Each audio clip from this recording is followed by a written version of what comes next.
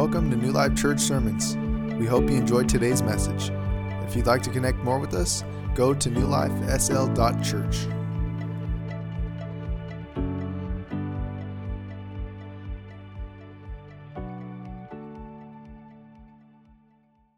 Jude chapter 1, verses 3 through 4, New King James Version reads it like this.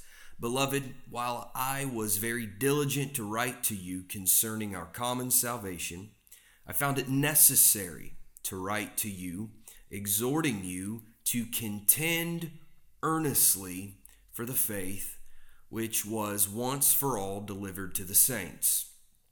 For certain men have crept in unnoticed, who long ago were marked out for this condemnation, ungodly men, who turn the grace of our God into lewdness and deny the only Lord God and our Lord Jesus Christ. So tonight I want to, as I said, kind of start an introduction to something we'll focus in on more specifically in the future. But tonight I want to start the introduction that I want to title Apostolic Approach. Apostolic Approach. Let's pray and ask the Lord to speak to us tonight. Father, we love you. We thank you for your word. We thank you for the truth that your word reveals. And we ask tonight that as we begin to explore some of these foundational truths, that you would illuminate our heart and mind with your word, that your spirit would bear witness to it, we ask tonight. In the name of Jesus we pray. Amen. Basic truths of Scripture are both obvious and obscure. It's something that is as plain as the nose on your face, except for you got to look for it. Even though it's as obvious as can be, the truths of Scripture are written in plain sight, but yet obscure at the same time, meaning you're probably not going to see them if you're not looking for them. It's kind of interesting like that. The truths of the Word of God are revealed to the hungry soul, not the person who doesn't really care, not the person who's more focused on man's creeds than God's truths. And so with that in mind, it's this unique observation. And to keep in mind, as we begin this study tonight, that there is this common factor throughout the New Testament that is found both through statement and conclusion. It's something that is emphatically revealed, as well as we can draw these conclusions through the principles and teachings of Scripture. And so Paul says it like this in Galatians 3, verse 3. Are you so foolish? Having begun in the Spirit, are you now made perfect by the flesh? I'm reminded of the fate of the racehorse War Emblem when I read this verse. In his attempt to win the Triple Crown, we find in the story that horses and their jockeys are lined up at the gate. And the tension is building for the moment that they would launch into the race. And finally it came. And there was a violent explosion of dust, snorts, and speed as the horses and their jockeys launch into this 1.5 mile race. However, one thing happened at the beginning that determined the outcome. From the very beginning, the end was determined. And this was it. War Emblem stumbled. He raced the 1.5 mile course, but he didn't win. And so in the words of his trainer, Bob Baffert, it was lost at the start. It matters how you start. How you start determines how you'll finish. Now, that statement may disagree with a lot of faith preaching, meaning the blood of Jesus, the power of God, the Spirit of God can take any life and turn it around. That is true.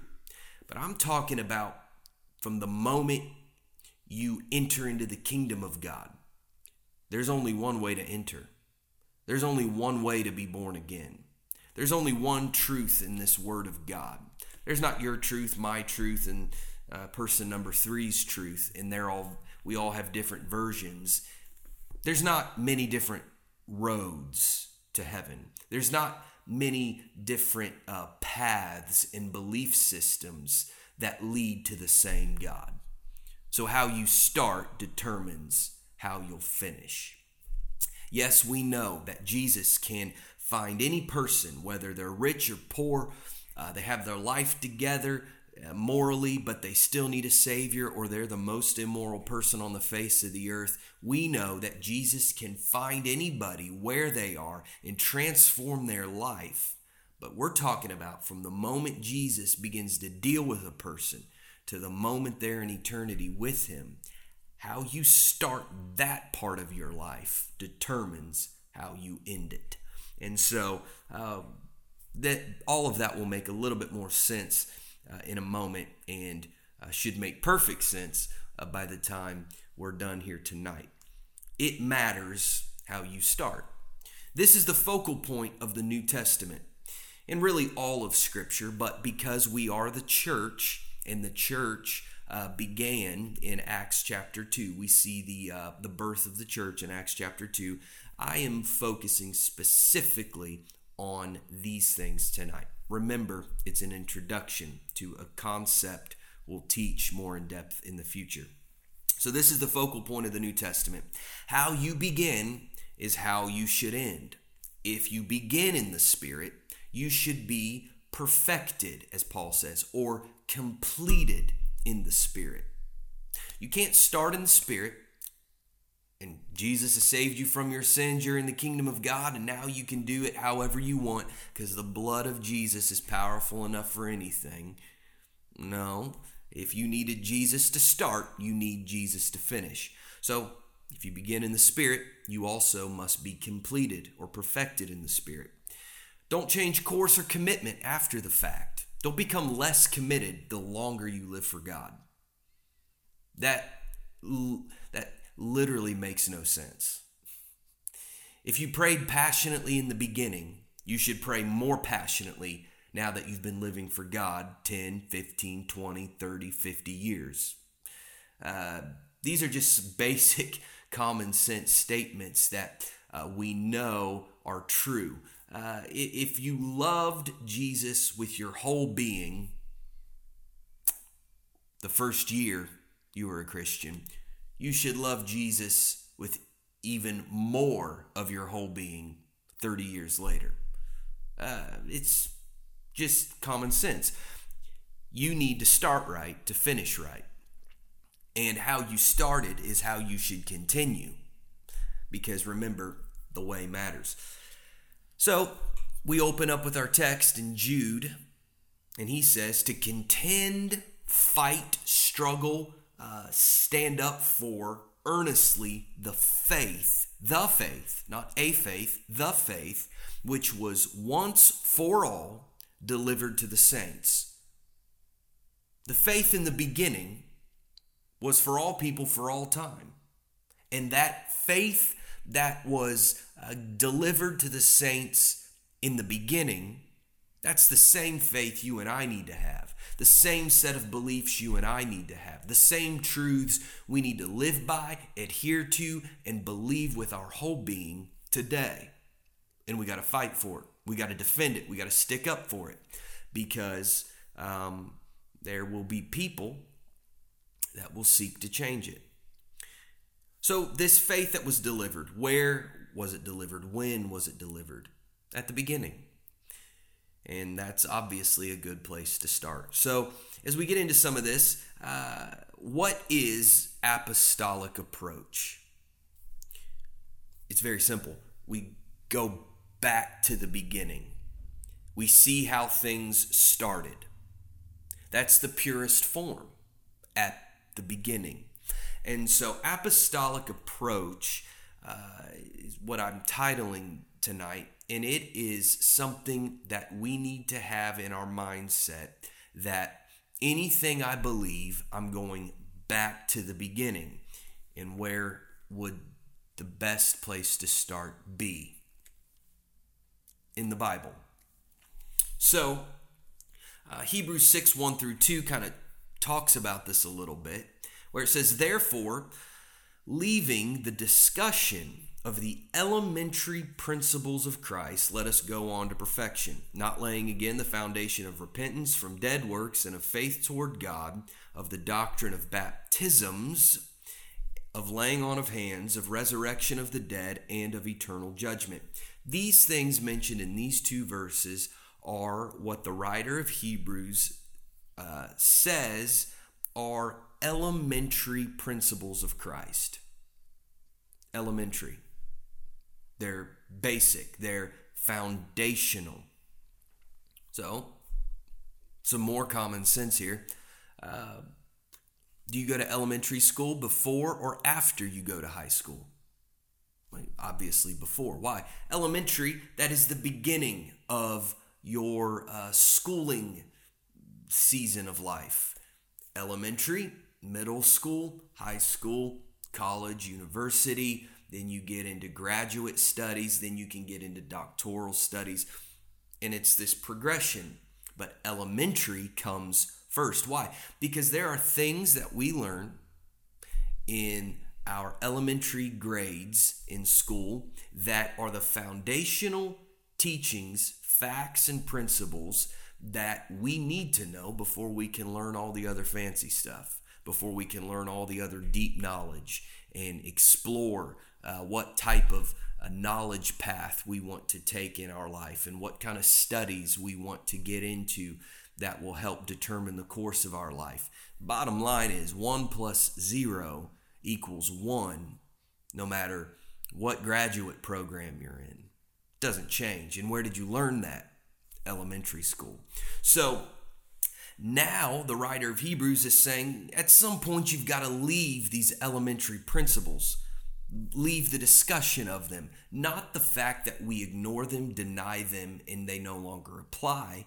But at some point, the foundation is built, and now it's time to be built up into more. It's time to take the next step because the elementary principles, the foundational principles have been established, and those just don't change.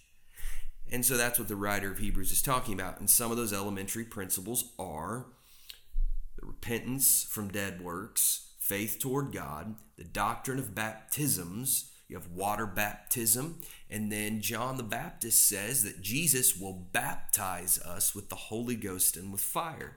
We have the laying on of hands, we have the resurrection of the dead, and eternal judgment. These are just things that they don't change, and they're the basis of everything we are in what we believe as the church. They're foundational.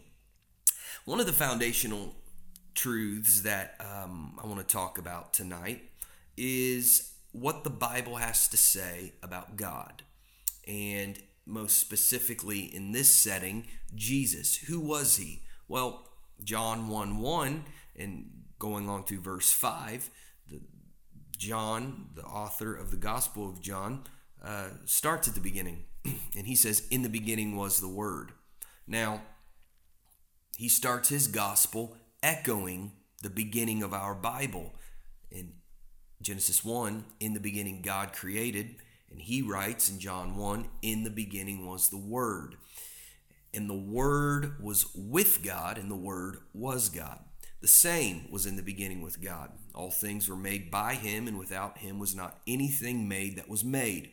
In him was life, and the life was the light of men. And the light shined in the darkness, and the darkness comprehended it not. Now, John starts at the beginning to explain who Jesus is. Then he goes on in verse 14 and says, "The Word was made flesh and dwelt among us, and we beheld his glory. The glory is of the only begotten of the Father, full of grace and truth." So what we find here so far is the begotten Son of God, the man, the human, Jesus Christ, is the glory of the Father or the Creator. They're synonymous. Father and Creator are synonymous. So when we look at God, God is describing the the being of the Creator. The Creator is God, the Almighty, Supreme God. That's what He is. Just like you and I are human beings, that's what we are. God is what the Creator is. And He is the Father of all creation because all living things come from Him. And the human man, Jesus Christ, is the glory, the revealed glory of the Father or the Creator. Paul says it like this in Colossians 1, Jesus is the image or the icon of the invisible God.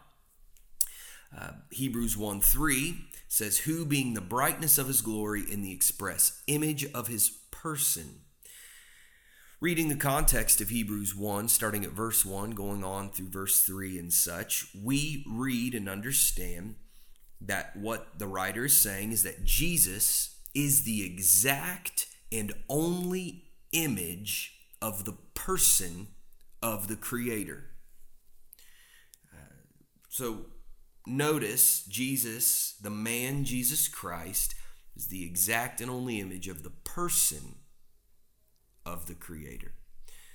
Which Jesus said in John 14 verse 9, when you've seen me, you've seen the Father. And then Paul says in 1 Timothy 3:16, without controversy, great is the mystery of godliness. Meaning, there's no debate about the fact that it is a mystery. There's no debate about it. It's a hard thing to wrap your mind around. It's a hard thing to conceive that God would become a human. It is something bigger than what we can fully comprehend, in the sense of to just kind of look at it and be like, yeah, no big deal. I see how it happened. No, it is a phenomenon. It is something that is so great, and it kind of blows our mind. It's a great mystery, but Paul doesn't say great is the mystery of godliness, nobody can figure it out. He says this, great is the mystery of godliness, God was manifest in the flesh. Well, who's the Creator? God was. So the Creator was manifest in the flesh, justified in the Spirit, seen of angels, preached unto the Gentiles, believed on in the world, received up in the glory. These, amongst many other statements about the Godhead in the New Testament, are doctrines of the beginning. The writings that we have read from so far are authors of New Testament scripture that are of the people that believe in the one true God that traces back to the beginning. The Jews, the New Testament writers and the apostles were Jews who believed God the Creator was one person. And so when you say God, it's not, they never had any mindset that was three persons co-equal and co-eternal, because the Son of God is not eternal. He's begotten. And so, we look into these things, and as I've said, this is not exhaustive tonight. So there's a lot more that can be taught and explained, and we will soon. But we're using this as a launching pad. And so the writers of the New Testament, the apostles, they were all Jews. They believed that God the Creator was one person. So who is Jesus? Paul says, God manifest in the flesh. Who is Jesus? The writers of Hebrews says that He is the express image of the person of the Creator. And that is a foundational teaching of Scripture that we look at. Another introduction that we want to look at tonight is baptism. What is the approach to this that we must take? Well, let's start with Hebrews 9:22. It says, without the shedding of blood, there is no remission. Blood has to be shed for there to be remission. The book of Hebrews is an incredible book that explains the connection between the Old Testament and the New Testament and everything Jesus did. And so it's kind of like a commentary on the entire Bible. And it says, without the shedding of blood, there's no remission. Luke 24:47 says that repentance and remission of sins should be preached in his name among all nations, beginning at Jerusalem. This is what Jesus was telling his disciples. Luke 24:47 records that. Repentance and remission of sins should be preached in his name among all nations, in his name everywhere, but starting at Jerusalem. And then we read in Matthew 28:18 through 20, Jesus came and spake unto them, saying, All power is given unto me in heaven and in earth. Go ye therefore, teach all nations, baptizing them in the name of the Father, and of the Son, and of the Holy Ghost, teaching them to observe all things, whatsoever I have commanded you. And lo, I am with you always, even unto the end of the world. So with this, these three verses that we've read so far, Hebrews 9:22, Luke 24, verse 47, Matthew 28:18 through 20, we then understand, and we need to look at and consider this. The apostles' actions in the book of Acts reveal their understanding, interpretation, and implementation of everything Jesus commanded them. Remember, I said at the beginning that the truths of Scripture are both obvious and obscure. You can read it, you can look at it. It doesn't take a ton of digging to see these foundational truths. But if you don't want to see them, they will be just as hard to find as can be. And so, let's just consider this for a moment. The apostles' actions in the book of Acts reveal their understanding, their interpretation, and their implementation of everything Jesus commanded them. So either they were right or wrong. Now, what we also have to consider is this, and there's a common agreement here was that the Bible is the infallible Word of God. I believe that. I assume you believe that. Just about anyone under the very broad and diverse Christian umbrella today hopefully would agree that this is the infallible Word of God. Well, if that's the case, you and I have to agree on the fact that the book of Acts has just as much authority as Matthew or as Isaiah or as the Gospel of John. We either believe all of it or we don't. And so, putting the pieces together of Scripture and reading the narrative of Scripture, we look at this, and the book of Acts is a historical account that is teaching theological truth. Because it's very commonly agreed that the way people would pass on truth and information that needed to be remembered is they would communicate it in story form. That's how you get Genesis. That's how they passed on truths throughout the ages. That's how Jesus taught truths that are about the kingdom of heaven. He taught parables. Well, it's the same thing with the book of Acts. It's an historical account that reveals theological truth. And in it, we find the apostles revealing their understanding of Jesus' teachings, their interpretation of Jesus' teachings, as well as their implementation of Jesus' teachings. And one of the big ones, one of the most infamous ones, is Acts 2:38. Peter said unto them, Repent and be baptized every one of you in the name of Jesus Christ for the remission of sins, and you shall receive the gift of the Holy Ghost. Notice that Peter says remission takes place in baptism. and that the name should be invoked there. The name should be Jesus Christ. Hebrews 9:22 talks about blood has to be shed for there to be remission. Jesus shed his blood on the cross. Jesus said in Luke 24, repentance and remission of sin should be preached in his name. Jesus tells his disciples to go make disciples, baptize them in the name of the Father, Son, and Holy Ghost, and teach them to observe everything I've commanded you. We read that in Matthew 28. And then Peter gets up, an emphatic statement, says that baptism in the name of Jesus Christ is where remission of sins takes place.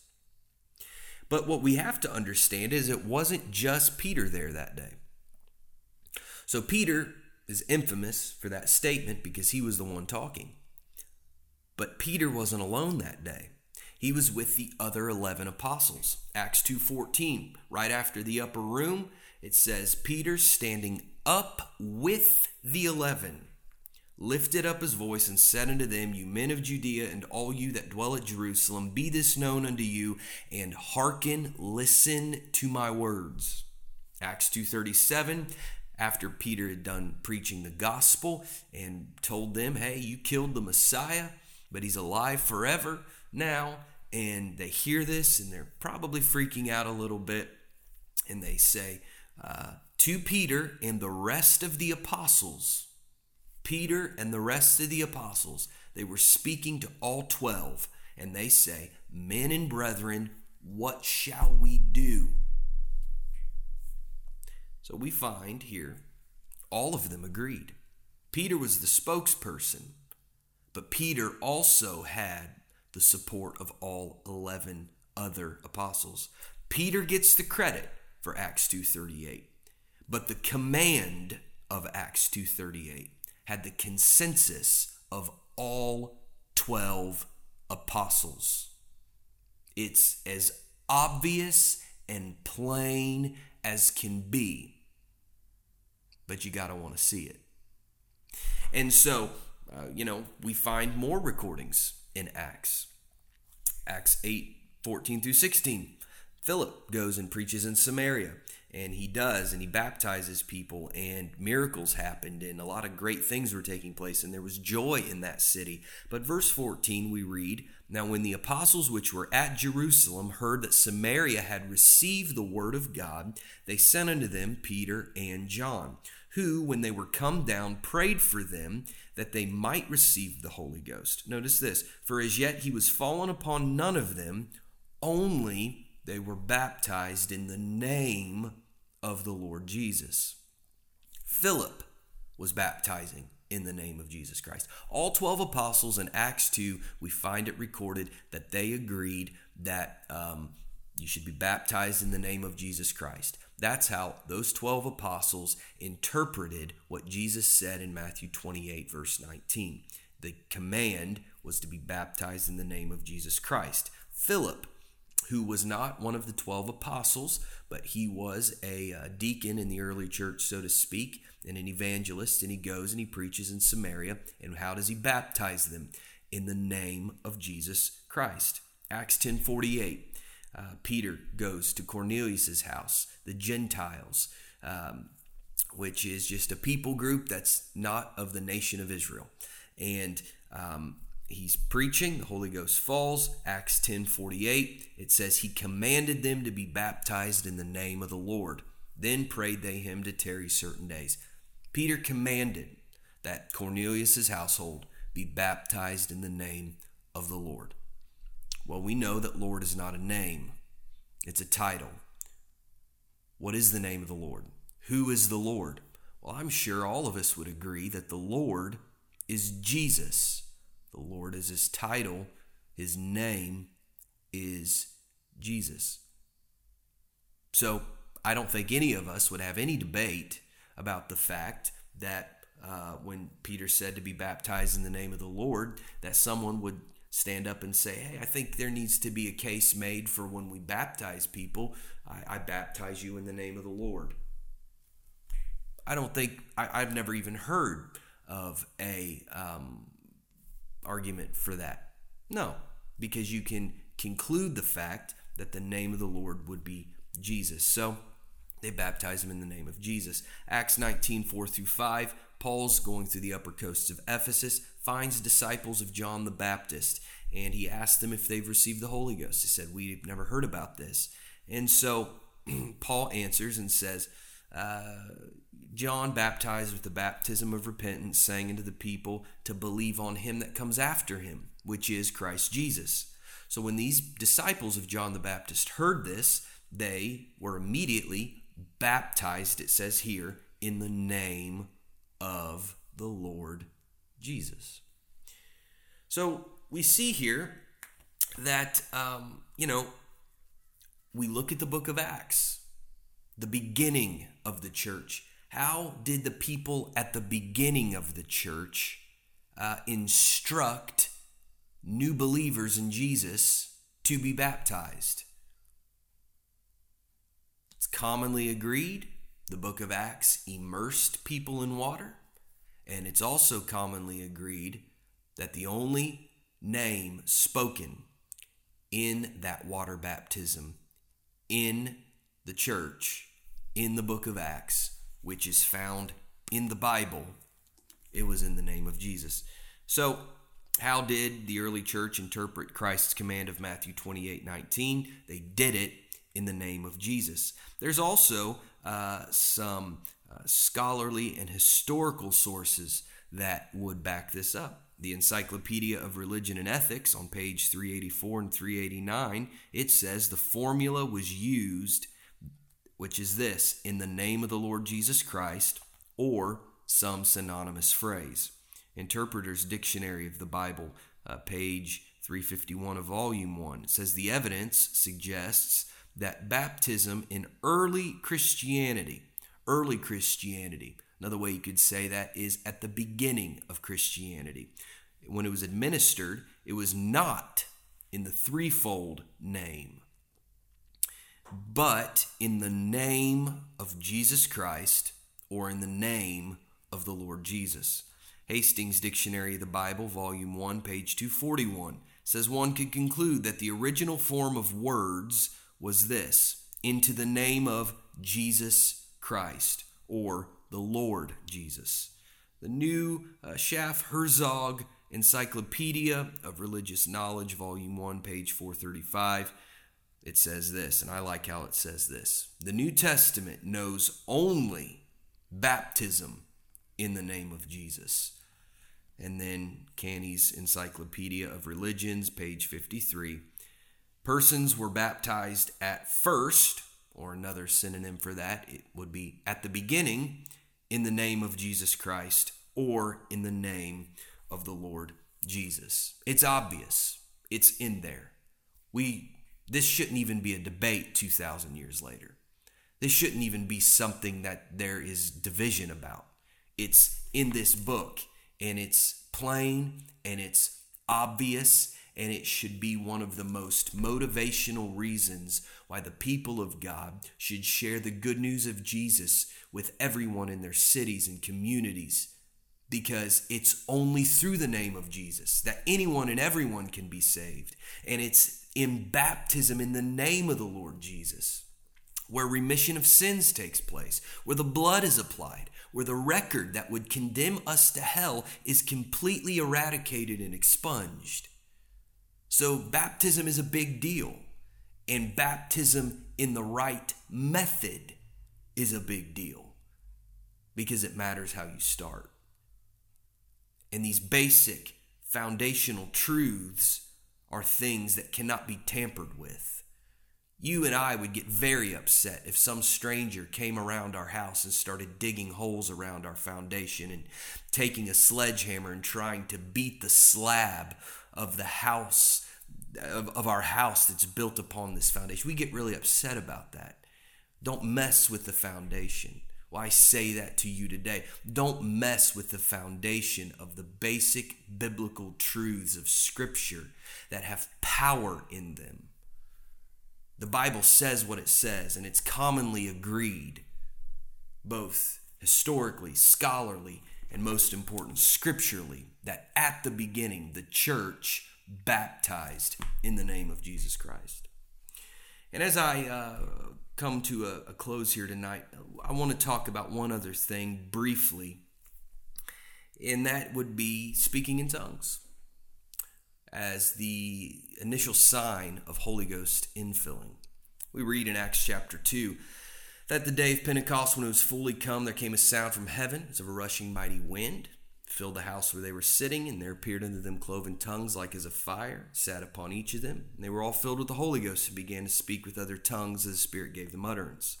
And then we know, reading through, that there were people in Jerusalem, Jews, devout men from every nation under heaven, and they began to hear about this.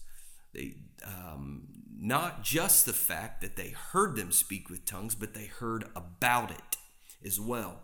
And some come and they hear this and they're confused and confounded because, yes, they are hearing their own language being spoken supernaturally. And they were all amazed and marveled. Are not all these that speak Galileans? We're hearing people, though, speak in our own tongue from all these different nations represented. We're hearing them speak the wonderful works of God. And they were all amazed and were in doubt, saying, what does this mean? And then others mocking said, these men are full of new wine. So what we find here in this account, the beginning, the initial moment, at the beginning, at the first outpouring of the Spirit of God, there were those who marveled and there were those who mocked. And I'll say it today, 2,000 years later, the Holy Ghost is still being poured out, and there are still those who marvel, and there are still those who mock. Nothing's changed. It's still the same. And so Peter, verse 14, standing up with the 11, lifts up his voice and says, listen here, I'm paraphrasing, of course, be it known to you, listen to my words, these are not drunk. He's calling out the mockers. These are not drunk as you suppose. Drunkenness, they're insinuating, they're just babbling nonsense. No, it's a supernatural witness of the infilling of the Spirit of God. They're not drunk as you suppose. It's the third hour of the day. He said, but this is that which was spoken of by the prophet Joel. And he quotes Joel, which we find in Joel chapter 2.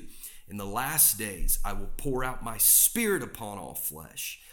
Peter says that this moment, this experience that you are witnessing is what Joel prophesied about. But Joel chapter 2 does not say that they would speak with tongues. But Peter says, this here that you are witnessing, this is what Joel was prophesying about. This is also what Jesus said to wait for in Jerusalem. Wait till you're endued with power from on high. Wait for the promise of the Father. Those are all synonymous for the infilling of the Holy Ghost. And Peter also says in Acts 2:39, after he's preaching to that group that we read about in Acts 2, he also says that this promise is unto you and to your children and to all that are far off, even as many as the Lord our God shall call. It's for anyone and everyone. Acts 8:14 through 19, we read in this account Philip in Samaria, and he goes on, and the Holy Ghost had not fallen upon those yet. They were just baptized, but Peter and John come down, and we read that they prayed for them that they might receive the Holy Ghost. Verse 17, it says, then laid they their hands on them, and they received the Holy Ghost. Verse 18, Simon, a sorcerer, sees this, and it says that when he saw that through the laying on of the apostles' hands the Holy Ghost was given, he offered them money. Now I ask you, verse 18 specifically says Simon saw something, that when they laid hands on them, they received the Holy Ghost. Well, what precedent do we have in the book of Acts, which is a historical account that teaches theological truths? What other account do we have in Acts that there would be a visible sign? Well, the upper room, there could be cloven tongues of fire sit upon them. They were also speaking in tongues. So, we can deduce that Simon saw something because Scripture says so. And we continue to read Acts 10:44 through 47. Peter's preaching to Cornelius' house, and it says, while he spake these words, the Holy Ghost fell on them which heard the word. They of the circumcision, meaning the Jews, which believed, Jewish Christians, they were astonished because that on the Gentiles also was poured out the gift of the Holy Ghost. Because it says, for they heard them speak with tongues and magnify God. Here it is again, the second time it's recorded. I know there's different explanations for why it was just supposed to be this way in the book of Acts, but we won't get to that right now. It's just this fact. It's face value. It says what it says. The common sign is tongues. And then Peter says, can any man forbid water that these should not be baptized, which have received the Holy Ghost as well as we? Acts 11:15 through 18. Peter's recounting this story to some other elders in the church as they meet to discuss, can Gentiles be a part of the church? And he says in verse 15, as I began to speak, the Holy Ghost fell on them, as on us at the beginning. Don't overlook that. He says the Holy Ghost fell on them just like it did on us at the beginning. And then I remembered the word of the Lord, how that he said, John indeed baptized with water, but you shall be baptized with the Holy Ghost. For as much then as God gave them the like gift as he did unto us, who believed on the Lord Jesus, what was I that I could withstand God? So Peter here, in his recounting of what happened in Cornelius' house, he said, the Holy Ghost fell on them just like it did us. When? At the beginning.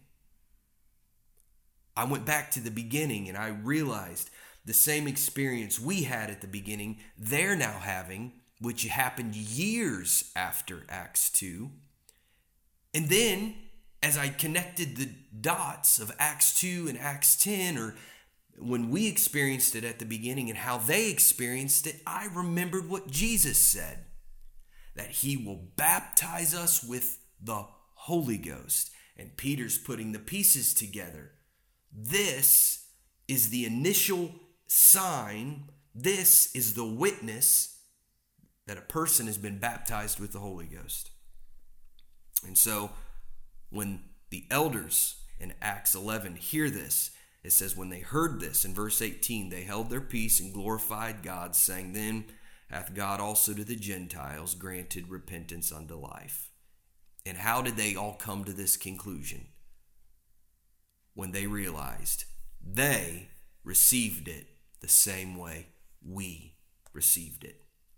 In Acts 19, it's the same account. Paul says, if you receive the Holy Ghost, we haven't heard about it. How were you baptized? They tell him, he says, you need to be baptized in the name of Jesus. They are baptized in the name of Jesus. Then Paul lays his hands on them, and it says they received the Holy Ghost. The Holy Ghost came on them, and they spake with tongues. 3 different accounts in Acts that I've mentioned. When the Holy Ghost comes on them, they spoke with tongues. Well, there's a principle in Scripture. In the mouth of 2 or 3 witnesses, let every word be established. So Luke, the author of Acts, is giving an historical account that teaches theological truths, and he makes sure that at least 3 times it is accounted for that when the Holy Ghost comes on somebody, they'll speak with tongues. And it's still happening today. It's still happening today. Anybody and everyone should and can receive the Holy Ghost. And don't try to come at it from determining what you should and shouldn't experience when you're hearing from somebody who has the same experience that is found in Scripture. Everything I've experienced in my relationship with God, I can find it in this book. And so I close with this. When critics say, this is a statement by David Bernard. When critics say we are weak, our worship is ridiculous, and our work is meaningless, the best answer is to build the church, to baptize people in the name of Jesus Christ, and to pray for people to receive the Holy Ghost. And that would be my anthem that I would decree to you this year.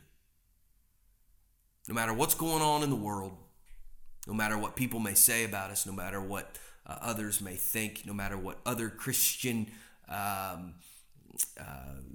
groups may think and say about us, let's just keep doing the work of God. Let's just keep reaching for people.